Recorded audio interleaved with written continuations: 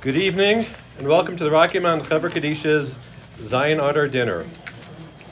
I recently read an article written by Rabbi Elisha Greenbaum of Australia. He writes, "Today is the 7th of Adar, the anniversary of both the birth and death of Moses, the leader of the Exodus and the greatest Jew to have ever lived. God himself in all his glory was the one to bury Moses, and thus this day has come to be associated with the observance and customs of Jewish funerals. In many communities, the Chaver Kadisha, the Jewish Burial Society, observes a solemn fast and then joins in a festive meal. Tonight we are having the festive meal first, before many of us will be fasting tomorrow. Fortify ourselves for the fast. Whatever works. The Chaver Kadisha is entrusted with preparing our brothers and sisters for their final journey in this world. Lovingly purifying the bodies of the departed, it's a weighty responsibility as well as a tremendous honor. During Mincha, the afternoon prayer, some Chavras recite penitential prayers and holds a special fast day Torah reading. We pray our efforts throughout the year to render assistance to the deceased should prove acceptable in God's eyes, and that our holy work brings our departed brethren the honor that is their due. As we have a splendid meal for ourselves and guests, we sit back and relax. Members of different synagogues and communities who sometimes only meet in the somber surrounds of the Tahara room become fast friends. The volubility and enjoyment level rise as the night progresses. Tonight is our night. The sudden switching of gears can prove somewhat disconcerting. It's a strange and abrupt adjustment from solemnity to enjoyment, from sobriety to joy, or vice versa. It reminds me of Purim itself, where the festive day is immediately preceded by the fast of Esther. There is, in fact, a direct correlation between the 7th of Adar and Purim. The Midrash relates that the entire Purim story is predicated on a misunderstanding about the meaning of the 7th of Adar. When the evil Haman threw his infamous pour, his lottery, to determine an appropriate date for his planned massacre, the lot fell on the month of Adar. Knowing that Moses had passed on the 7th of Adar, Haman rejoiced, because he considered this a propitious month for his destructive plot. Little did Haman know, however, that Moses' birthday was the same exact day, and rather than proving an unlucky month for the Jews, the birth of our leader presaged a time of good fortune for our people. Purim was a time of vinahafachu, revolutionary and unexpected change of fortune. With the wave of a scepter, we went from an impending Holocaust to an incredible salvation. The seeds of Haman's eventual destruction and of our national reawakening had been sown months before with Esther's ascension to the throne. This, then, is a traditional Jewish response to tragedy and threat, confidence that good will always conquer evil, that justice will ultimately prevail. Moses died on this day. Don't forget that he was also born. You're worried about the present? Remember the glorious past and look forward to the promising future. We are a people that can switch gears effortlessly from sadness to joy, from repentance to positivity. We can fast all day and feast all night. We have a great God, and we are assured that he is always looking out for his people. Since Rocky Mountain Chaver Kadisha was formed, we have strived to make sure that all Jews who have passed can receive a proper Jewish burial, even if we have to travel to provide a tahara. In the past few years, we did travel a few times to Boulder to perform a taharas. And as I've said before, we still have yet to cross Quebec going east to do a tahara.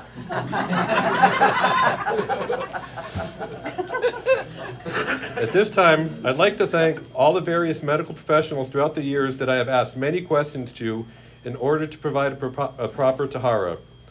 I would also like to thank Jim Cohen and his staff at Feldman's, Amy and Ian with Shalom for all their help during the different protocols to ensure proper taharas could be performed while keeping their staff and our staff as safe as possible. I would also like to thank the Hecht family for sponsoring this event tonight in memory of Eva Hecht, Rivka Bas Yehoshua, on her first yahrzeit. May her memory be for a blessing. Amen. Lastly, on behalf of myself and the board of the Rocky Mountain Chaver Kadisha, I would like to thank all the men and women and their families who gave of their time to take my calls and texts to rearrange their schedules to help in this chesed shel emes, kindness of truth. Tonight, in gratitude to all of those involved in the Chevra or supporting the Chevra in other ways, we are honored to have Rabbi Joshua Rosenfeld share with us words of chizuk, strength, to help uplift us in this holy endeavor.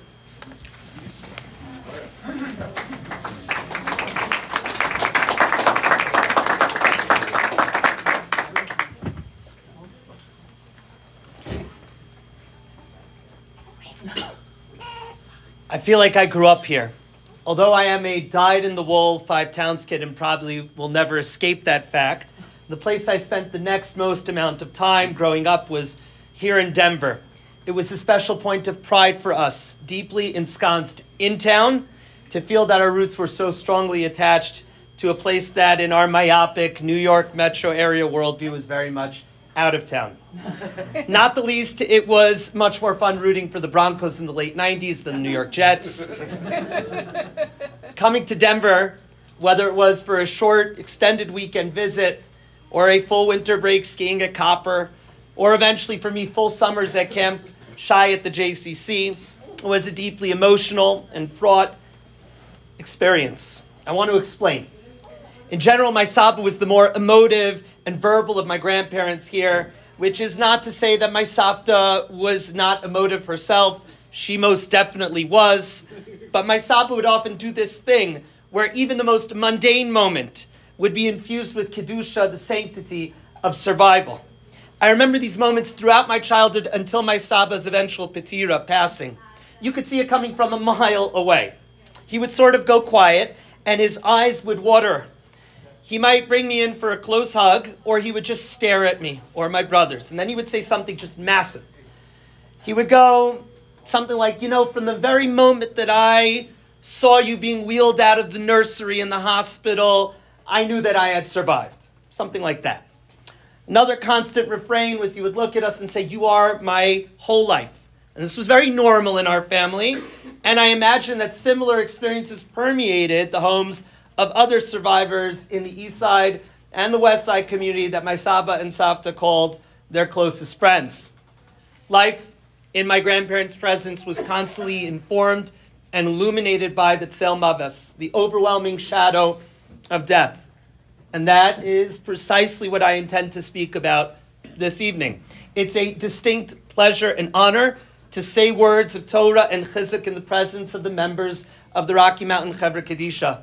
We stand, I wrote at the cusp, it is Zayin Adar, the yahrzeit of Moshe Rabbeinu, and while appreciating the life and death of a man that the Torah tells us, Ish lo yades kfuraso, no one knows where his burial place is until this very day, we honor those who spend their nights, days, and everything in between, focused on the proper performance of this most unique and special of mitzvot, the chesed shel emes, the proper respect and burial to a fellow Jew. And this holy work is often done with a great degree of discretion and modesty, as the Taharot themselves are performed in silence, in Dumiyah.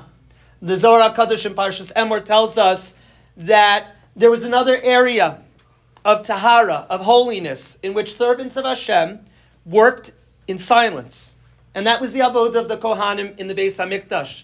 The Zohar HaKadosh says, Amar HaKohanim, Emor el HaKohanim b'lechishu, Kama d'choluvdeim d'chanim b'lechishu kach, Amira d'lhum b'lechishu, which means that Rav Yitzchak in the Zohar teaches that Moshe Rabbeinu whispered those very first instructions to the Kohanim, just like the silence that cloaked their actual service in the Beit HaMikdash and Mishkan. It would seem that there is something profoundly meaningful to a mitzvah that is both done in silence and mostly kept silent about after the fact, and in a world that as yet lacks the renewed service of the Kohanim, the only people nowadays who conduct such avodas Hashem in silence would be the members of the Chevra Kadisha. However, as is the practice of many Chevras, including our own in Stamford, Connecticut, there are times when this work and its impact are indeed spoken out loud. And our intention is to do so in a way that honors and does justice to the Kedusha and merits of this Chevra here, and hopefully enables them to continue to do this work b'harchavas hadas and with the proper support until the day in which it is, hopefully soon, no longer relevant. And that day should speedily arrive with Bala Amavis Lenetzach. As I mentioned, it is especially meaningful to have the opportunity not just to do so here in Denver, but even more so just steps away from the Makom Kabua of my Saba Zichrono Livracha here at the East Denver Orthodox Synagogue. And the chairs used to be facing sideways. I don't know what happened. It's a little bit more organized. Saba and Joe Schwartz of blessed memory would sit literally right around the corner over here. And it's even more meaningful to do so together with a chevra that showed such tremendous kavod to both my Saba and Savta and my uncle David Rosenfeld, and gave our family such peace of mind and comfort in the wake of what was really irreplaceable losses, literally a generation passing, a dor holech. It is surreal, as I mentioned to a few people, to return here for the first time since Uncle David's funeral last year, and to only have matzevos to visit in Denver for the very first time in my lifetime. The sense of finality and longing is profound, and it's something that once was, no longer is, and will not be so. And as so many of us have unfortunately experienced, a piece of us is now gone as well. I also want to express special thanks at the outset, Poskim Ichvod Achsani, it's not really the outset, I'm somewhere in the middle, don't worry, to Reb Adam Leventhal, to Randy Zakroff, for their guidance and hospitality. I did manage to learn a great deal about the scope of the Chevra's work here, and gained an understanding of its professionalism and its experience. The fact of the job of a Chevra Kedisha so sensitive that to speak about it openly risks becoming overtaken by cliche. Modern society goes to great lengths to distance itself from death. I think that's why our popular culture sometimes is so obsessed with it. It's part of how we distance it and keep ourselves away from it while still acknowledging it as a fact in the background. Now, why is it so hard to confront this? Shlomo HaMelech already taught us in Sefer Koheles, Tov laleches al beis avo, nileches al beis mishta. It is better to go to a house of mourning than to a celebration, a wedding, a bar mitzvah, a simcha, a bat mitzvah. Coming close to grief and to our own limits educates us in ways that are hard to forget. It is not easy to come to terms with this, and yet a Chevra Kadisha chooses to see this reality head on and fulfills a totally unique mitzvah in the process. The potential benefit is mentioned at the end of the same pasuk. It finishes, V'hachai yiten alibo, and the living shall take this to heart. When we see death up close, accept it, and then treat it with its proper kavod hames, with its proper respect, one cannot emerge unchanged or unscathed. This is Shlomo HaMelech's message, as Ibn Ezra explains by adding just two words, Be'odenu chai, while you're still alive, that we must sometimes be shaken to remember that we are indeed here, that we are indeed alive. Recognizing that is a gift. This pause and this mindfulness has more power than anything else in making us better people. This was a central theme of a talk given in Tammuz of 1982, summer of 1982, by Rav Shimon Gershon Rosenberg in Yeshivat HaKotel. Rabbi Rosenberg, or Rav Shagar for short, was the interim Rosh Yeshiva for a year while Rabbi Yishayahu Hadari was on sabbatical. Rav Shagar was handpicked for this role despite his very young age. It was an extraordinarily tumultuous year for Israel and the yeshiva. The Second Lebanon War, the First Lebanon War, and the taking of Beirut by the IDF was a tactical success, but a strategic failure, and Lebanese President Bashir Gemayel would be assassinated in a few weeks' time. Israel would face the rising threat of Hezbollah for the next 15 years. Two of the yeshiva students had just fallen in battle with the Syrian army in Sultan Yaqub. Their names were Aryeh Yehoshua Strauss and Shmuel Yair Landau on the 20th of Sivan. Every 2 weeks, Rav Shagar would give a drasha, a sermon to the yeshiva, and he began this one with the following piercing words. He said, "War and the fall of our close friends, may Hashem avenge their blood, make the foundational questions all too real for us. What is life and what is death? What is the meaning of our lives and the purpose of our creation? And what is the meaning of our death, which sometimes seems to be so random, so unexpected, and so cruel? Finally, how does this all help us to understand the ways of Hashem?" Now, what follows is one of the most profound encounters with these questions that I have personally come across in all of Jewish thought. And ultimately, something very uplifting emerges, and the basis for much of our learning here tonight. Rav Shagar himself was no stranger to close encounters of the existential kind. Not far from the Sultan Yaqub battlefield, Rav Shagar himself was seriously wounded during the Yom Kippur War in Ramat HaGolan. The tank he shared with two fellow members of the yeshiva at Yeshivat HaKotel sustained a direct hit, and both of his friends were killed in action. Rav Shagar himself sustained serious burns and hovered between life and death for the weeks and months afterward. Later, in an interview, Rav Yaakov Meidan, the Rosh Yeshiva of Har Etzion, said that when he saw Rav Shagar on the battlefield, he thought he was looking at a ghost. Rav Shagar was a unique and unusual, prolific Talmid Chacham and thinker. He distinguished himself in the traditional yeshiva program of Gemara and Halacha, and eventually would go on to found one yeshiva of his own with Rav Adin Steinsaltz and Rabbi Menachem Froman, and then another called Yeshivat Siach with Rav Yair Dreyfus. Rav Shagar helped to establish innovative Torah institutions like Beit Morasha and Ma'aleh, a religious theater school. He's probably as responsible as any other individual for the introduction and integration of Hasidic texts and thoughts in religious Zionist yeshivot. He dealt extensively with the challenges of postmodern thought for the religious individual, as well as the difficulties of faith in general. I am comfortable saying in public that his Torah has completely changed my life for the better. So we might ask, how could something uplifting emerge from such a fraught and painful discussion of death? Rav Shagar channels Kafka, who once wrote that the meaning of life is that it ends. Much like the comments of the Ibn Ezra, Rav Shagar sees something redeeming in the confrontation the living have with their own mortality. And this is far more than some late-night dorm room discussion, but rather it is Dvarim Ha'omdim Berumo Shel Olam, the most important of topics that Chazal, our rabbis, dealt with extensively.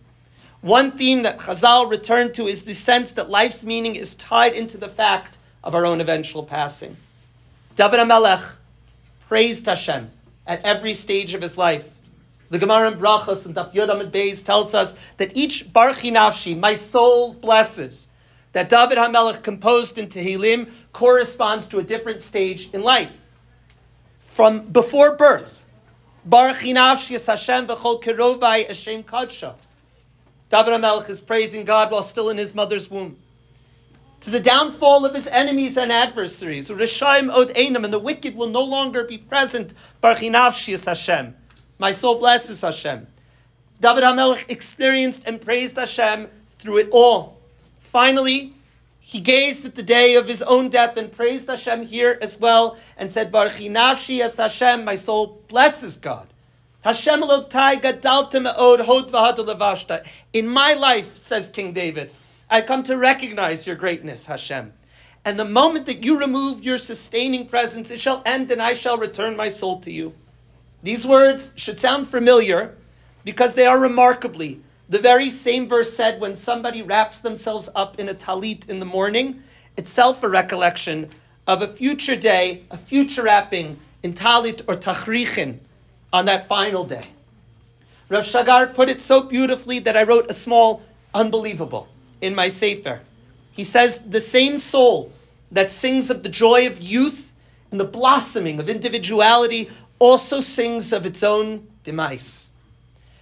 Rosh Shmuel Bar Nachman encapsulates this idea so poignantly in a beautiful Medrash Rabbah on Bereshis, quoting a rather startling teaching by Rabbi Meir. Listen to this. He says, I was riding on the shoulders of my grandfather as he was traveling from his town to Kfar Chanan by way of Beit Sha'an. On the way, we encountered Rabbi Shimon ben Elazar, who was sitting and expounding and saying that in the Torah of Rabbi Meir, they found written, V'hine tov ma'od tov mavas. When Hashem looked at creation and declared it is very good, Rabbi Meir added the annotation, death is that goodness.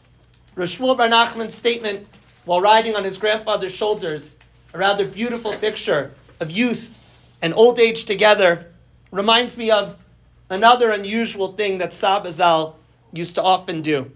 He would remind me, quoting Koheles, you could expect it was pretty heavy living with them sometimes. He would say, Smach bach Rabbi Al Dusecha, rejoice in your youth. It felt like a command. For him, with his weakened heart and knees still bearing the scars from the camps, seeing us playing football in the backyard or even beating each other up to the floor was a reminder of this charge. Unfortunately, as Shlomo HaMelech and my Saba knew, this gift was often lost upon the young. It took those who knew death to fully appreciate the joy of life. Once the stark acceptance that the clock is always ticking and that our time here is actually limited subsides, then something amazing can now occur. We become freed to really live our lives with this truth in hand. Generations come and generations go, said Koheles, and our passing is part of that very cycle. But within that is freedom. Rav Shagar writes these amazing words. Death is the most certain thing that we have. One day, we too will not be here. And yet this feeling is not one of despair, but it is the opposite. It is liberating. It unshackles us from our gaiva, from our ego, that stands in the way of truly meaningful acts, such as performing a chesed that no one can quite repay, for example. It delivers us from that suffocating and constant worry about ourselves. To be sure, Rav Shagar is not ignoring the fact that not all passings are created equal.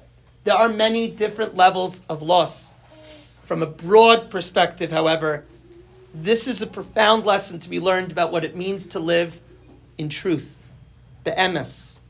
The Baal Shem Tov once taught his Hasidim that a person should daven and pray each prayer as if it is their last. What the Besh meant was that something truly authentic and real is only possible once that we have accepted that this act could very well be our last one.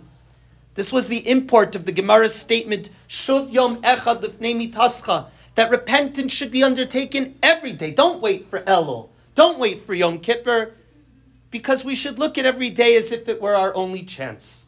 Then it becomes an act of truth. Then we are truly living. After the passing of the Rebbetzin, Chaya Mushka, the Lubavitcher Rebbe retreated from the world headquarters of Lubavitch at 770 Eastern Parkway to his private home. Used to receiving thousands there for blessings and the distribution of Sunday dollars, the Rebbe now accepted their words of comfort and nichum avelim. The Rebbe held minyanim in his home for the duration of the Shloshim period and talked extensively about the experience of bereavement in general and on a personal level. In one of the sichos that the Rebbe gave during the morning period, he focused on this pasuk from Kohelet that we began with, V'hachai yitein libo, and the living should take to heart. Openly emotional and in a somewhat weakened state, the Rebbe introduced an unusual concept, the Mivtza Yom Huledes, the now common Lubavitch custom of celebrating Hebrew birthdays. Hasidim of the Rebbe take this very, very seriously. For example, I was at the Ohel this Motzei Shabbos, and amongst the notes there was a birthday invitation to a child's party addressed to the Rebbe, complete with a handwritten announcement of the mitzvot that the child was accepting upon themselves in honor of this occasion. Now, unless you grew up with this yourself, it's almost strange to encounter this custom and the enthusiasm for your own birthday that Lubavitch Hasidim sometimes have. After all, the sources in the Torah for the concept of a birthday are scant at all. What did the Rebbe mean by emphasizing its importance? It would seem to me that in his experience of grief, confronting the death of his lifelong partner, the Rebbe recognized the need to understand how it charges us to live with more purpose and meaning. A birthday becomes far more than simply marking point for another personal revolution around the sun, but a deep spiritual celebration of where we are coming from and where we are going. V'hachai yitein elibo. And this was the benefit of visiting a house of mourning in Shlomo HaMelech's wisdom. I'd like to add another final wrinkle to this. There is, of course, one figure in Jewish history, as Randy mentioned, whose birthday and the date of his passing are so prominent. So much so that Chevra Kadishot around the world like the Rocky Mountain Chevra here tonight, choose to mark this birthday, Yortzeit, as their own special day. We might now be able to understand why this date is chosen. For those individuals in the Jewish community whose confrontation with death is the most sustained and profound, Zayin Adar, the Yortzeit of Moshe Rabbeinu, represents a celebration of life in the face of that ultimate fact. The uniquely privileged Ba'alei Chesed of the Chevra, who certainly have spent their time in houses of mourning, turned that into a celebration, a dinner, that highlights the significance and the beauty of a life performed, living chesed, of a life lived in truth. And if that foundational Chabad idea of Hispashtusa de Moshe Rabbeinu b'chol dara v'dara, that the presence of Moshe Rabbeinu diffuses into every single generation, we take that seriously, that means that the spirit of the Baal Hilula, the spirit of Moshe Rabbeinu, is present here this evening as well. I want to close by reiterating my deepest thanks on behalf of my family to this entire community and to the Rocky Mountain Chevra Kadisha, as well as for the opportunity to join you in sharing words of Torah tonight. It's my hope that even though, as I mentioned, there are only matzevot left of the Denver Rosenfelds, that the Rosenfelds from the rest of the country do not sever their relationship with this special place, but that it is only strengthened and that it finds itself in times and occasions of simcha and of sharing Torah like this one tonight. Amen. May we all merit to greet Mashiach and witness Techiyat HaMeitim, the resurrection of the dead, and to live in a time when the reality of death and its incalculable pain and loss is forever wiped away, along with every tear. Yehi Ratzah, may it be Hashem's will, Shenizke begeula hashlema v'amitis b'mehera mamish, that we all merit to witness the final, complete, true redemption for our community, for our people, and for the world entire. Thank you so much. Amen.